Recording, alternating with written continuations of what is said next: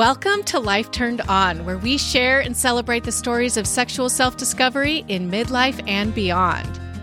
Society tells us women's sexuality ends once she reaches a certain age, her body changes, or even when she reaches certain milestones such as motherhood or menopause. They want to turn us off, but we are committed to living life turned on, full of pleasure, deep joy, and an authentic expression of self. Listen in as we share stories of women who are ditching old scripts to pursue their own path to pleasure in their lives and their sexuality. I'm your host, Shauna Stewart, and I want you to get ready for honest conversations, practical advice, and inspiration along the way. Because here at Life Turned On, we believe that pleasure is our birthright and the time to claim it is now.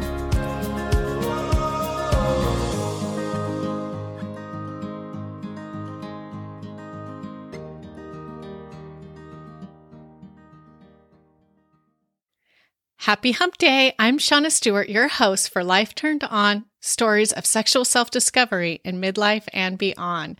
I'm so excited about this first episode. It is launching on my 40th birthday in celebration of a new decade and a belief that life just keeps getting better with age. I'm so glad you're here. Thanks for tuning in. I have been busy recording a number of guest interviews, which I'm so excited to share with you in the coming weeks. But today, I'm going to actually share my story of sexual self-discovery, part of it anyway. And it will be a little bit interesting trying to share all of this because putting into words something that was a lot more action, well, will be interesting. So, not too long ago, I was the CEO of a nonprofit organization actively contributing to my community's economy and quality of life.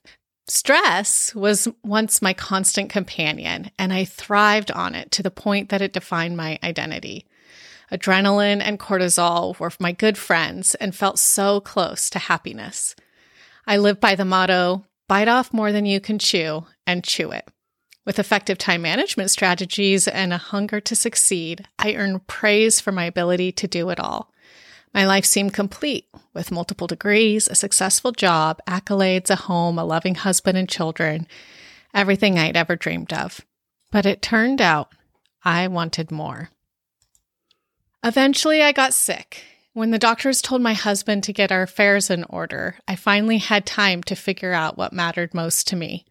Things like meaningful connections, deep intimacy, and genuine self-expression, all of which I had ignored and buried deep in pursuit of what I thought was having it all. I had unwittingly confined my vision of a fulfilling life to society's narrow definition of success, and this limitation extended into my personal life in such deep ways. In all that rise and grinding, working so hard to survive and thrive, I had forgotten to enjoy any of it, becoming very hard and closed off in the process. When I did try to relax and unwind, it felt forced and performative. Like when I do yoga and instead of actually dropping into my body and being in the moment, my brain would just keep asking, am I doing this right? Or when I was spending sexy time with my husband, when I wasn't too tired or overstimulated from the day's work, I was busy writing to-do lists in the back of my mind while also worrying if I had said the wrong thing in a meeting earlier that day. When we are so comfortable on the constant hamster wheel of life, it's terrifying to step off of it to rest.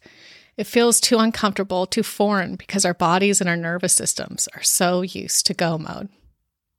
But getting sick and losing the ability to engage in all my previous pursuits gave me time to yearn for more, something far beyond the conventional norms. Rather than just checking the boxes of life, I wanted to live a life turned on. I wanted to actually feel alive and free and in awe, like I was living my life. But how could I actually feel that way, especially now that I was in so much pain? They say the body speaks, but I had stopped listening until I was forced to pay attention. With no medical solution to the pain, I eventually found this idea that pleasure is the antidote to pain. What? I'd always thought that pleasure caused pain. This is what I'd been taught. Pleasure was a distraction, a temptation that only the weak gave into. Sure, we can enjoy bits and pieces here and there, but it must be restrained or it could be dangerous. So pleasure as the antidote to pain? Turns out There's a lot of science and woo to support this. So I got curious. One thing led to another, and I started to imagine what a life of pleasure could look like. I wondered if my definition of having it all was missing something really good, something like rest and pleasure. Being sick for so long, I had time to think and to dream, so I used that time to deconstruct old values and beliefs, shedding so many scripts I had unknowingly absorbed over the years. Things like my purpose being tied to production, and the more I achieved and people pleased, the more worthy I would become. Eventually, I built them back up from a place within me, a place that felt true. One of the biggest questions I asked myself during this time of healing is, what is pleasure? What is it platonically, and what is it sexually? But when I started to think about it sexually in true Shauna Stewart fashion, my vision got really big, really fast. I suddenly started to wonder what it would be like to have all the toe-curling sex in the world and to not feel bad about it. I wondered what it would feel like to have every cell in my body feel at attention and see how long that feeling could last. I wondered what it would be like to actually receive while being both in my power and in complete surrender. I wondered if it would be possible to not apologize for my needs and to let someone see all of me. Could they handle it? Could I? I was taught very early that my sexuality as a woman was to be restrained and that, in fact, it wasn't for me at all. In our culture, we're very happy to sexualize women, but we are very clear that sex is not for them. I was a barista for 8 years, and I remember steaming milk under watchful eyes, trying to be as quick as possible, but always feeling like I needed to smile so as not to offend. I remember my first hostess job when the assistant manager put his hands on my waist and commented on its size. In my 20s, I participated in various church groups where I was told I needed to protect myself from men, that all they wanted to do was to get in my pants. It's just who they are. And when I got married, I needed to make sure he was satisfied because it was my responsibility to make sure he didn't stray. I was taught not to listen to my body. All those feelings were just hormones after all. Instead, rules and restraint would keep me good, keep me pure. I was told it was impossible for men and women to just be friends, that women would always be sexualized, and that men could not be trusted. I remember working for a company where men would leave the door open when I met with them to manage perceptions. I remember getting written up for the first and only time in my career, blamed for not building relationships with upper management.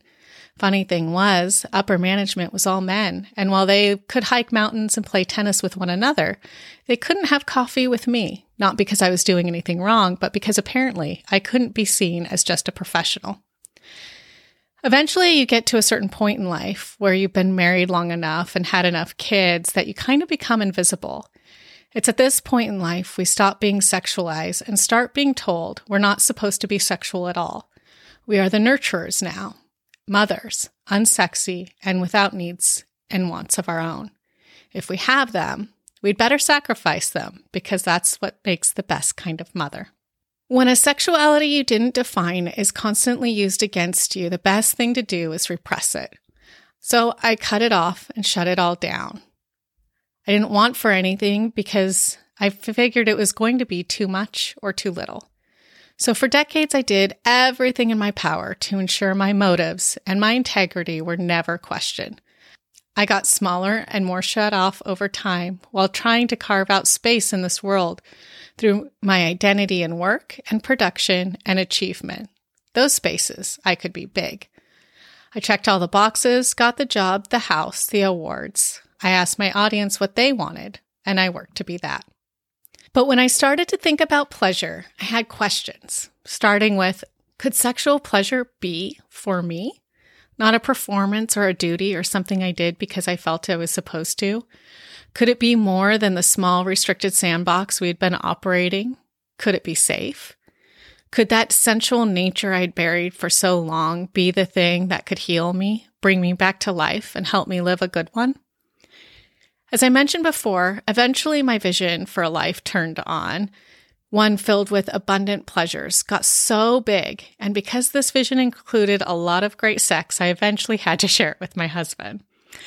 So, as I've done so many times before, I painted a picture of what I wanted for the future, the places I wanted to go and the things I wanted to feel.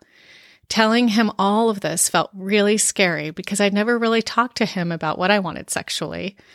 I didn't because A, I didn't know what I wanted that whole time, and B, I certainly didn't have the skills to say words out loud without a tremendous amount of shame and embarrassment associated with it. When we did try to talk about it, he used words like moan and moist, and I nearly stabbed him in the eyes. When I told him that I felt I had so much potential for pleasure and I wanted to see where it all could lead, he was pretty stoked at first. But then, after a long pause and a lot of deep breaths for courage, I said the hardest thing I've ever said to anyone ever before. I told him that I wasn't actually sure that he had what it took to help me, that maybe we didn't. He was my person, and I was deeply committed to him. I look forward to growing old together. But it also made me deeply sad in the core of me because I knew that this one thing that I wanted so much might be the one thing that I would never get. We were both so practiced in my saying no, used to me shutting down and hiding in a pattern of resistance and repression, too tired and distracted by all the other responsibilities of life, the things I thought were more important. It's not that our lives were sexless, but we created patterns such that neither of us were really getting what we wanted and needed from our experiences together. We were protective and robotic, going through the motions because we thought we were supposed to. You can imagine that all of this was very difficult for him to hear. But as I look back now at this moment, I just hear him saying, and he didn't actually say this, but this is how I remember it. He said, "Hold my beer." It was in telling him my truthiest of truths that he was able to finally relax and feel hopeful for our sexual future together. He held my truth and he held all of me with so much strength and vulnerability. I felt safe and seen in the deepest parts of my soul and my loins for the first time in my life. In this, he stepped into a fuller version of himself as well. This conversation ended up serving as an invitation for him to show his own truths and desires, and for us to finally see one another as truer versions of ourselves. This is intimacy. Over the past few years, we've actively prioritized pleasure in our relationship, and it's changed everything for us. Rather than a dangerous distraction, it has served as a life-giving energy that flows into every other aspect of life, with each of us becoming more of who we were meant to be, more free and loved. We'd always been such good partners in life and household stuff, and the best of friends, but being able to prioritize our sex life has unlocked such a deep connection and bond, such that even when we're not actually doing the deed, we are in deep connected pleasure with one another. That conversation was the first of many bold cliff jump feeling conversations we've had together, but each time one of us reveals a little more, we grow closer. And today, while I've experienced sensations and emotions far greater than that of my original vision, and I feel unapologetic for asking for more, I still feel like we've only just begun. We were able to figure out that the way I'd been asked to be touched for the last decade was not actually how I wanted to be touched at all. I learned to soften and surrender and let go of performance and perfection. After 10 years, I finally let my husband explore my whole body, a request he's had since the very beginning of time. Rather than seeing sex as one more thing on the to-do list, I see it as play, a time to be curious and have fun. We organize our lives in a way so that we're not overscheduled for play. If we're too busy for sex, we are too busy. Okay, so what is Life Turned On? I titled the podcast Life Turned On because I think it's so important to understand that every part of life is connected to every other aspect of life. I believe that our sexuality holds the key to a creative energy that impacts everything we do. Living turned on is extravagant living. It's fresh flowers and frivolous stemware. It's dressing in a way that reflects your inner world. It's savoring the strawberry and only drinking the wine you love. It's treating yourself to little gifts, not because they're practical, but because they're pleasurable. Being turned on is freedom. It's joyful and authentic living. It's claiming our lives without apology. As women, we're conditioned to feel so bad about a lot of things. The thing is, when we always feel like we're tired or guilty or shamed, We're pretty easily controllable. A woman's pleasure feels scary to culture because a woman who is completely turned on and in her own power is completely unstoppable. When she gets out of that bath, relaxed and as the most expressed version of herself, the world becomes more beautiful. Sex and sexuality are one of the hardest things to talk about. There's just so much shame and stigma involved, and we're never really taught how to talk about it other than the perfunctory conversations around reproduction and STI protection. I actually remember when I talked about opening Linger and I made a joke about not knowing anything about sex or retail, and everyone's like, oh, you have 2 kids, you know about sex. Sure, I know about reproduction, but I didn't actually know anything about sexual pleasure. But I believe that if more people can express themselves in the bedroom and then allow themselves to truly receive, people would show up so differently in this world. It's one of my hopes with this podcast that it might inspire some more conversations among friends and partners, that maybe when we strip away the shame and stigma, we can find beauty and power and connection. My vision is that together we can challenge the societal norms that hinder us from embracing the true essence of life. Together, I hope we can foster an environment where we can freely express our truths, engage in candid conversations, explore with curiosity, and revel in soul-satisfying, life-enriching pleasures. By reclaiming our bedrooms and rediscovering the power of slowing down, we can reclaim our entire lives and make this world a more beautiful place in the process. Thank you so much for listening. I hope you'll tune in next time as we share more stories of women who are living life turned on. We're going to talk about the raw truths of what's holding us back and hear stories of women claiming pleasure as their birthright. And I hope, if this is something you want for yourself, that these stories will inspire you to do the same in your own way and in your own time. Thanks again for listening. If you enjoyed this story, I hope you'll subscribe so you don't miss the next one. Please share it with a friend to keep the conversation going and leave a review. That would be super helpful. We invite you to follow us on Instagram at Life Turned On Podcast. And if you have a story you'd like to share, please email us at stories@lifeturnedonpodcast.com. And the next time you're looking for lingerie or sexual wellness products, I hope you'll consider shopping at lingerboutique.com so we can continue to normalize rest and pleasure together.